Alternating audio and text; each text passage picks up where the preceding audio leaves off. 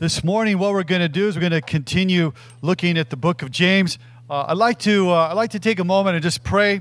Also, I'd like to share a couple letters that I got this week. One of the letters that I got this week, this thing is really cool, is someone was just destitute, someone was just broke, and they heard we had a benevolent fund, and so they gave to that, and they wrote this note this week that we got. Several months ago, you recall that your church, and through the request of one of your members, were kind enough to financially assist me through a devastating crisis involving the accidental loss of my vehicle.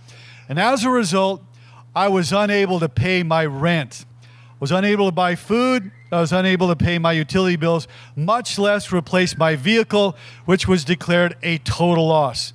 But due to the kindness of Sanctuary Church and God's help, I was able to make a full recovery.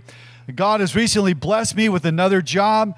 As such, I wish to, quote, pay it forward, end of quote, so to speak, in order that your church might benefit the needs of others going through hard times. So somebody's going through a hard time, they got a job, and then they said, likewise, I've enclosed $500 cash to do as God directs so you can help other people in their time of need. Isn't that great? I mean, it's just so cool. But I just want to thank everybody for your generosity, because your generosity changed this person's life. And that's what it does. Now, I have another letter that I actually opened up this letter. I opened up this letter last night. Last night, I opened this letter. This is from someone that is in prison. Someone that's been in prison their entire life since being a teenager. They did something that caused them to serve a life sentence. And they said this, I've been in prison for, like I said, around 30 years. And here's the letter, because Sanctuary Church has been such a blessing to this person. This is what they say, and I'm reading it. Grace and peace to you from God our Father and the Lord Jesus Christ. I certainly hope this finds you and yours full of joy and hopeful because of your position in Christ. Even though our country is in disarray, we can always give thanks because of our security in Christ. We know that even with this, that this serves the Lord's purpose. It's not always easy to maintain that perspective, but God does help us, and there is, as long as we submit to Him. Then he says, He's completely changed my heart. This person was in jail for murder. He has completely changed my heart, and I am amazed. I'm so very thankful for what He has done and continues to do in me. He truly is amazing and worthy of our worship and praise. And then he closes with this. He says, may you be protected from all evil and keep your eyes on Christ, the author and perfecter of our faith. With that, I will depart. Thank you once again. I look forward to the day that I'm able to meet you and be with the true brothers and sisters in Christ at Sanctuary Church, and may God bless you and may He keep you. So he was just pardoned after 30-something years. He's going to be getting out of jail, but he wrote that letter. So I just wanted to share with you how this church is impacting people's life. It's awesome. It's just awesome. So grateful for that. Anyway, let's pray. Let's pray, and then we will jump into the scriptures. Father, thank you for today. Thank you that we can be here. Thank you that we can worship. Thank you, Father, we can open the scriptures. And Father, I pray for all of us here this morning. And may we know that our hope is not in a political party. May we know that our hope is not in a political system, but our hope is in the King of Kings and Lord of Lords, who's rescued us and redeemed us and made us right with God. And Father, I want to pray for our nation. I pray, God, that we would declare our dependence upon you. Father, I pray for divine intervention. I pray that you would have your way. May our eyes and the affections of our heart be steadfast upon Jesus, the author and the finisher of our faith. Father, I pray that you would do what only you can do. And Father, I ask that you would comfort us. I ask, Lord, that all those viewing from afar and all those that are here this morning, that we would let the Scripture be our foundation, that it would be thy word alone that we stand upon, that our faith is not impacted by anything other than you, that you are our rock and our salvation and an ever-present help in time of trouble. So we commit this morning to you and thank you for it in Jesus' name. Amen and amen, and God bless you all. So James chapter 1, beginning in verse 6, but I'm going to review for us just a moment here. And the Bible opens up in James chapter 1, verse 1, and James says, James, a servant of God and of the Lord Jesus Christ, to the 12 tribes which are scattered abroad, greeting, my brothers. Count it all joy when you fall into different types of temptations or trials, knowing this, that the trying of your faith works patience. But let patience have its complete work, that you might be complete and mature, not lacking anything. But if anyone in the midst of your trials lacks wisdom, let him ask of God, who gives to all freely and will not withhold it. And so this morning I'm going to review James chapter 1, verses 1 through 5 briefly, and then we're going to be looking at James chapter 1, verses 6 through verse 17. So what we do at Sanctuary Church is we open the Bible, we read the Bible, we explain the Bible, and then we apply the Bible. Kind of an old school approach, but you know what? I think it works. So here we go. James chapter 1, beginning in verse 1. One of the things that James says is it says, to the church which is scattered abroad. I don't need that. Thanks, Ron. And so it says that we're scattered. And I'd like to talk about that for just a moment. Think about that this letter is written to a scattered church. This letter is written to a church that can no longer meet under one roof like the church today. We can't meet under one roof. So we're online, we're in the parking lot, we're in a tent, and whoever knows wherever else we're at. But we can't meet because we're scattered physically. But as I read this, I was thinking, it's not only just physically. I think people today were scattered, emotionally. We're scattered, some of us spiritually. And so we are also scattered, of course, physically, but this is written to people just like us that are trying to figure out how to do life when you're scattered. How do you do it when you can no longer meet like you used to meet? And so written to the scattered church here, he says this. He says, your faith is going to be tried. And so he talked about how problems have the power to purify your faith. They have the power to purify your faith when they're handled well. And so he says, hey, on this day, when trials are just trampling over you, what you need to do is you need to ask God for wisdom. Because God wants to mature you. We talked about how He's chiseling away at you. He's shaping you. He's forming you. He's completing you. This is what God is doing. And in the midst of your trials, you're like this. You're like, but God, I don't understand what I'm going through. Lord, what should I do? You're thinking, Lord, I'm in this mess of a trial. How do I get out of this? And so after encouraging us to embrace trials because of their benefit, because they spur you on to spiritual growth, James says this, now, by the way, if you're having a hard time persevering through the trials, through the hardships, through the tumultuous times and the difficulty, and you're feeling the heat, what you need to take security in is that God is at work in you, purifying you, perfecting you, completing you, maturing you, chipping away at everything within you that doesn't look like His Son. So you see here that God is at work within us. And then he talks about wisdom, and he says, and then in the midst of that, because really when you're having trials, of course, he says, if anyone lacks wisdom, and the inference is, the implication is, well, of course you lack wisdom. You don't know what to do, and you lean to your own understanding, and you make a bad situation even worse. And so you need to look to God. If anyone lacks wisdom, let him ask. That means let him pray. And so that's what you do then as you pray. And it says if you just ask, that God will act, that God will give you wisdom and will not withhold wisdom.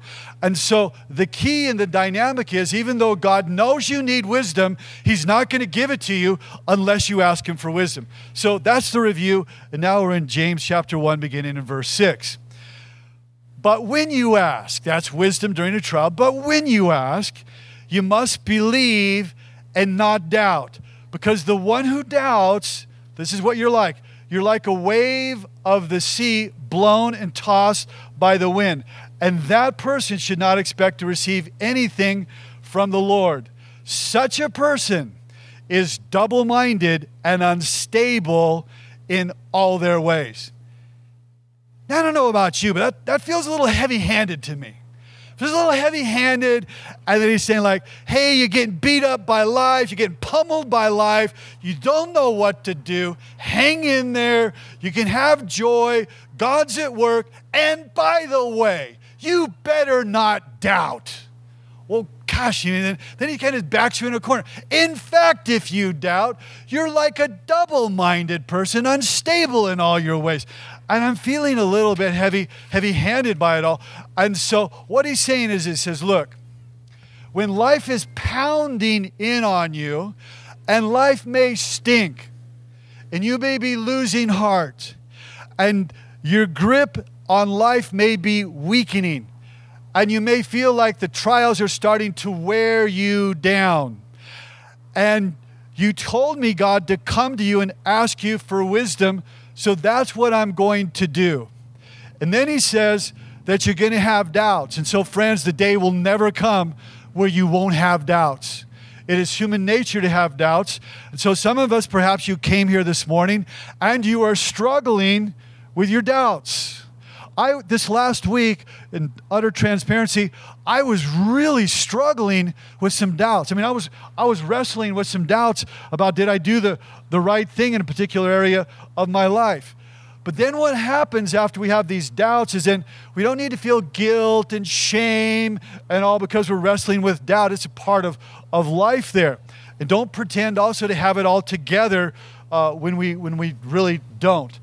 But he says, ask in faith with no doubting, knowing that we doubt all the time. So what does it look like when you doubt? What does it look like? What's he talking about here?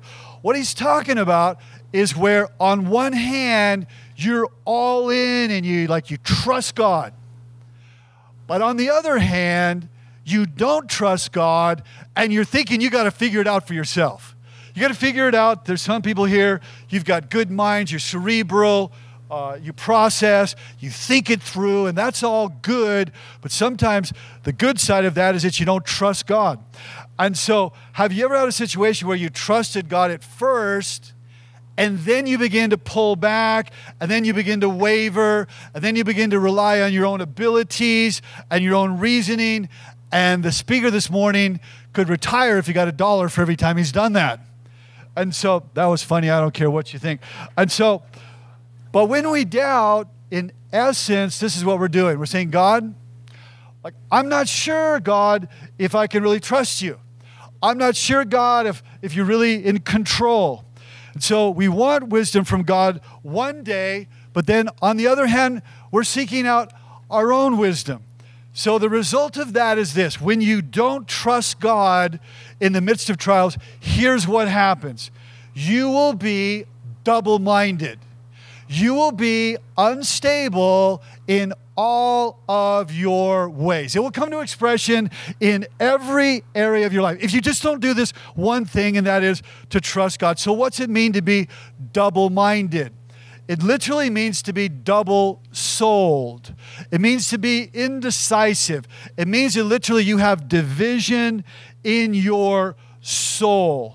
It means that you're just kind of doing God's thing, but really doing your thing, not really yielded to God, not really wholehearted, where you're being pulled in opposite directions, where really you're just kind of straddling the fence. Yeah, I go to church and yeah, I do that, but really I'm not sure if I can trust God. That's being double-minded there. And you end up in this place where you're constantly wavering back and forth like you're schizophrenic, like you have two minds. And so one mind trusting God, the other mind not trusting God. And when are you most likely not to trust God? In what season of life, friends, are you most likely not to trust God? in the midst of trials, right? I mean, think about it. When things are going good, I mean, I'm just like you. When things are going good, I'm not checking in with the Almighty like I would when things are going bad, right? That's when you really cried out to God. And so you end up here when trials come, when a pandemic comes, when a presidential election comes, and we must remember to trust God. We must remember the goodness of God. And so not trusting God, it makes you unstable, is ultimately what it does. And think of it, the word picture painted here is the ocean. And the word picture painted is as that you are like a wave being pushed around by the sea, being tossed about because you're depending on your wisdom and not God's. And so see the swelling of the sea, never having the same texture, never having the same shape from moment to moment, but always changing with the variations of the wind. And the Bible says that's what you are like when you don't trust God, a wave of the sea tossed about. And then he talks about, in the next few verses, the trials of poverty and the trials of prosperity. I would like to submit to you this morning that all of us here, we actually face the trials of prosperity. And I think that sometimes the trials of prosperity could be as difficult or more difficult than the trials of poverty. So let's read and hear what he has to say. Those Christ followers, believers who are in humble circumstances, ought to take pride in their high position, that is, that they're in Christ. But the rich, and I would suggest that all of us here are rich by these standards. In this culture, there was only poor and rich. There was no middle class. There was no middle class. And you're not poor, so really I think most of us, we qualify as rich. But the rich should take pride in their humiliation, since they pass away like a wildflower. In other words, recognize, don't trust in your riches, but recognize they're so fleeting, they're so temporary, they're so transient. But the sun rises with scorching heat and withers the plant, its blossom falls and its beauty is destroyed. And in the same way, the rich will fade away even while they go about their business. So what he's saying is that we need to humbly trust God, humbly not trust in the stuff that we have, recognize its social status, that our wealth. It's very transitory. And God can work through poverty, and God can work through our prosperity.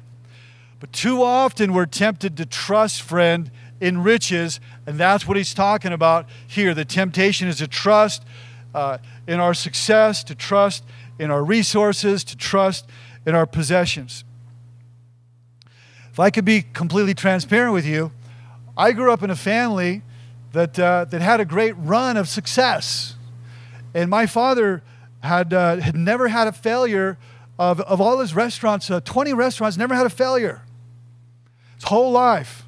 So I grew up in a family culture of seeing success upon success upon success, and all the blessings that go along with that. So I've got to say that I am vulnerable to doing this very thing. I am vulnerable to trusting in success, to trusting in resources, to trusting in finances. And I just want to confess that to you, and that perhaps maybe some of us here, you may have stories where you would lean that way too, and to recognize that. And so he says in verse 12 that there is a blessing that comes into times of testing. And notice he doesn't say, blessed is the person who's never tempted. He says, blessed is the one who perseveres under trial. Because after they've stood the test, that person will receive an eternal reward. Do you ever attach handling trials well, persevering to an eternal reward? It says you'll receive the crown of life that the Lord has promised to those who serve him, who honor him. And then verse 13. So now what we're going to do is we're going to shift in our dialogue, in our conversation. We're no longer talking about trials. Now what we're going to talk about, we're going to shift to temptations. And I would suggest this to you. Not only do all of us face temptations, but a lot of us, we're losing to temptations. And I would suggest a lot of us, you have a well-worn pattern that you lose to temptations. So I think it would serve us really well to listen to what our Creator has to say about the dynamic of temptations and how you can actually overcome temptations. So he says this in verse 13. He says, when tempted, no one should say, oh, God is tempting me, for God cannot be tempted by evil, nor does he tempt anyone. So we get a little splice of theology here about God. One of the theology that we're getting is that God cannot be tempted, that the temptation does not originate with God, that God is a God who doesn't need anything. God has everything. God is completely all-sufficient. That is who he is. So what God does, God is not the cause of temptation. God is the cure for our temptations. I'm going to show you in verse 17 how that happens. And so what he's talking about here, he's saying, look, he's writing to people that are scattered, that can no longer meet as they used to meet. He says, look, you got to figure this out. This whole temptation game, and I'm going to tell you this because many of you have patterns of succumbing to temptation, and that is just your life, where you have a situation where you've got good intentions, but then you fail, and then you feel guilty, and you circle back to your good intentions and fail and feel guilty. And we live in these cycles here of guilt. And so what he's saying is, you don't have to live that way anymore. It says here, verse 14, here's the dynamic of temptation. But each one, every person is tempted. Everyone here this morning is tempted when they're dragged away by their own evil desire and enticed. So what happens here is that we have these desires. We've got good desires and we've got desires that aren't good. And so, but those good and those wrong desires are the substrate to drag us away and ultimately hook us into sin. So what he says here is, temptation then is completely an inside job. It's an inside job that God does. So you're drawn away, it means entice in the original Greek language. It speaks of a hook. It speaks of baiting a hook or baiting a trap there. And think about fish, those of you that love to fish here. No fish ever bites on a naked hook.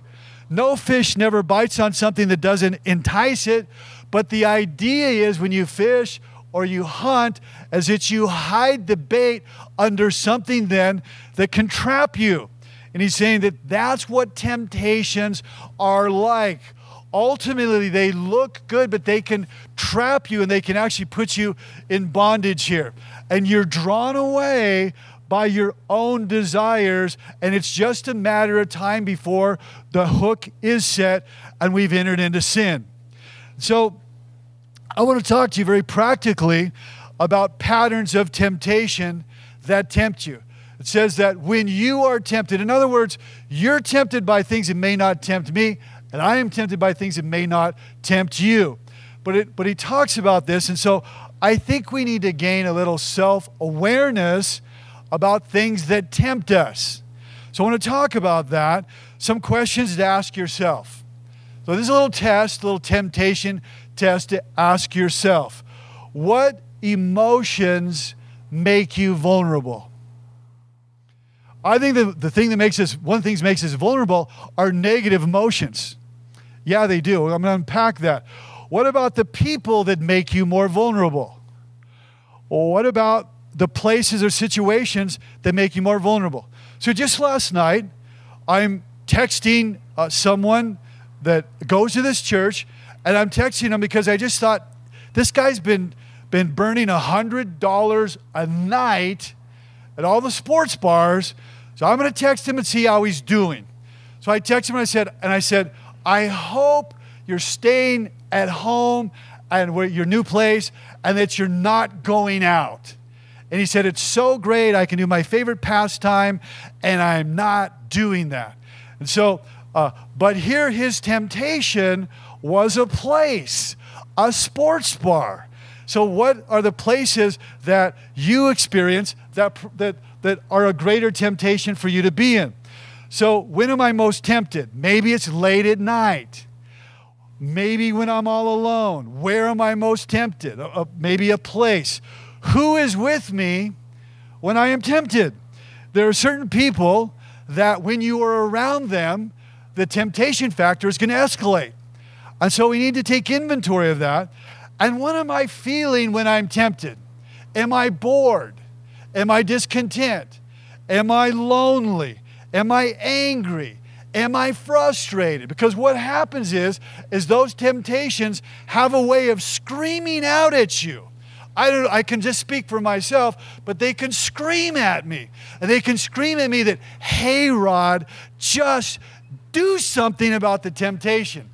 Do something, Rod, do something fast. Even if you have to do something cheap, but just do something about the temptation. So they scream at us. Well, what are the places? What are the people? What are the things? Where do you go that makes you more tempted? It says in Hebrews 11:25 that there is pleasure in sin for a season. That's just the truth. That if it wasn't awesome, you didn't enjoy it, you it wouldn't be so tempting. And so it's fun. Sin is fun. But then you wake up and you're hooked and you're addicted, and there's the downside to it.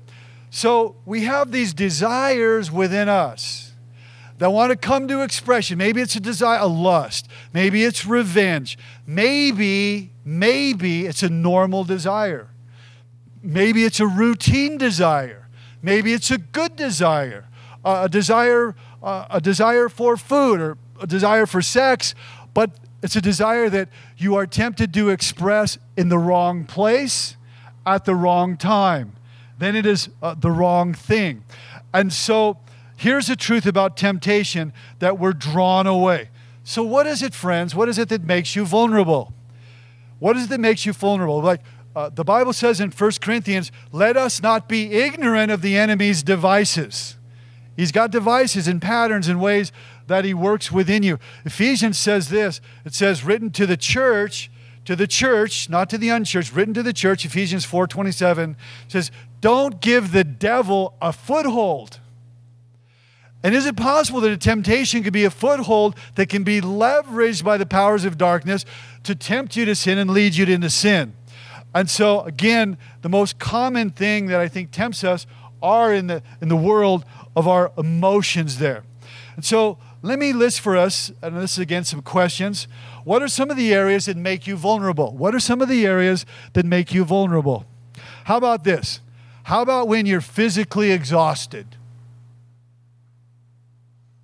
I have to say, the speaker this morning, I definitely am more vulnerable when I am physically exhausted. Are you? So how about when you are discouraged? When you're depressed? When you're downcast? Do you think you're a little bit more vulnerable to temptation there? How about when you're bored, you're discontent? I think another one is, how about when you are spiritually dry and you're feeling empty? Do you think you're more vulnerable? How about when you're lonely and you're distant? I think especially geographically distant, that the vulnerability factor, it just goes up exponentially. And so makes a big difference in your emotions when you're geographically distant. How about when you feel just insecure about a relationship, insecure about the future? How about, friends, in the parking lot, when you are wounded, when you are deeply wounded? Do you think you're more vulnerable to temptation? How about when you hold a grudge, when you have this an intense desire to get even, to get revenge? How about, are you more vulnerable when you're grieving a loss? A loss of a family member, a loss of a lifestyle, a loss of a dream. Think you're more vulnerable? And I think one of the things that we need to do, because it says in Proverbs 4:26, plan carefully what you do and avoid evil. So the scripture is saying, look, you need to plan your life. You know your vulnerabilities. You can actually plan your life to help minimize the temptations that you face. And I think the last thing is this, and I want to throw out a little football illustration if I could. Anybody like football in the house? Anybody about 20%? Anybody watching the playoffs? So, you see these running backs, these beasts. Some of them you're sort of like 230 or 40 or 250 pounds, and they're like have 0% body fat, and they're just like beast mode. And then you got these little guys, these little cornerbacks, 190 pounds. The guy's going full speed, and he's trying to tackle this beast. And then he just gets trampled and run over. And I would submit to you that temptations can sometimes be like that. That you feel like you're just going to get trampled and run over. So what do? They do something called gang tackling. And that means that you not only try to tackle and hold down, but you get all your buddies together, and all your buddies, they tackle. Maybe it takes 3 or 4 people, but 3 or 4 people, at least you can win. Well, here's my point about tackling temptation, is sometimes you need to team tackle temptation, and you need a friend. You need to enlist a friend. Maybe it's somebody you would invite into your life. I have done this on many occasions for many years, where I invite people into my life to speak into my life if they see me crossing the line in areas where I'm vulnerable. So, last thing is, invite a friend to share the struggle. The Bible says in Ephesians, and I'm beginning to close with this. That's what you say when you're teaching and you want to milk a few more minutes out of the people because maybe they're getting a little tired of listening. And so you just throw that little tidbit out there as I begin to wrap it up. So that's what I'm doing. So just a few minutes, but the Bible says that 2's better than 1 in Ecclesiastes. Because if one falls, there's another one there to pick them up. And think about that in the world of temptations. What if you had somebody else there to help pick you up? But if you don't have anyone like that in your life, then you fall and there's no one to help you. And so there's just the wisdom of Ecclesiastes there. And so it says, don't be deceived, my dear brothers and sisters, recognizing this, that all of us can be deceived. I don't care how long you've been following Christ, how mature you can be deceived here. The little voice whispers to you and whispers to me, hey, not going to hurt you. Hey, you can do it. You can get away with it. Hey, not that bad. Verse 17. Every good and perfect gift is from above, coming down from the Father of heavenly lights, who does not change. God is a God who does not change. Anybody in the house need to have a God who does not change in the midst of unprecedented change in our nation. All around you, it's so hard to digest all of the change. And what we need during this, we need an island of stability that anchors your soul. And that's what God is to you. An island of stability that can anchor your soul in an ever-changing world. So when everything is changing around you, your Heavenly Father is consistent. He is constant. He is always the same, never changing, never moody, never letting you down. A God that you can always count on, who is reliable, who is trustworthy. And then it says, every good and perfect gift is from God. It literally means this in the original language: the good giving of God. That's who He is. He is the good giving of God that never changes. So think about it in the context of your temptation. You always wanted to, I got to get it. What do I have to do to get it? Well, God will give you every good and perfect gift if you will lean on Him and trust in Him. In bad times, God is good. If it's good, it came from God. And so we need to know that if it's good, that God has brought it into your life. This morning when I got up at very early, jumped in the shower, there's a hot water. I was like, oh, this is so good. I had reflections of being in Africa where I take a little cup of cold water every day and pour that little cup of cold water at an open air, little brick outside shower, conference speaker pouring the cup of water over my head. And so, but taking that hot shower, and many a morning, I feel that hot shower. I'm just so grateful. It's a gift from God. Every good and perfect gift is from God. Everything in our lives. And so, every good gift you have is brought into your life by God. Think about it. All of the blessings, all of the joy, all of the peace, all of the satisfaction, the salvation, everything in your life, it is a gift from God. So God is always consistently good. During a pandemic, friends, God is good. Come on. During the most polarizing political landscape, perhaps in history, God is still good. God is always good. You didn't clap on that one, did you? And so, God is a God who doesn't change at all. He never changes. Always the same. Always perfect in all of his ways. Friend, this is who God is. And we are his beloved. We live under the shadow of the Almighty. And so I want to take a moment. I want to pray God's blessing over us as the worship team comes up. And then we're going to close in worship. If you would bow your heads with me, wherever you're at, online, in your cars, in the tent, if we could bow our heads together. And Father, we thank you that you are a God like no other, that you are the true and the living God. And Father, thank you that you don't change. Thank you that we can trust in you. Thank you that you are a God who gives us wisdom when we don't know what to do. Thank you that you are a God who shows us how we can actually survive temptation and not give into it.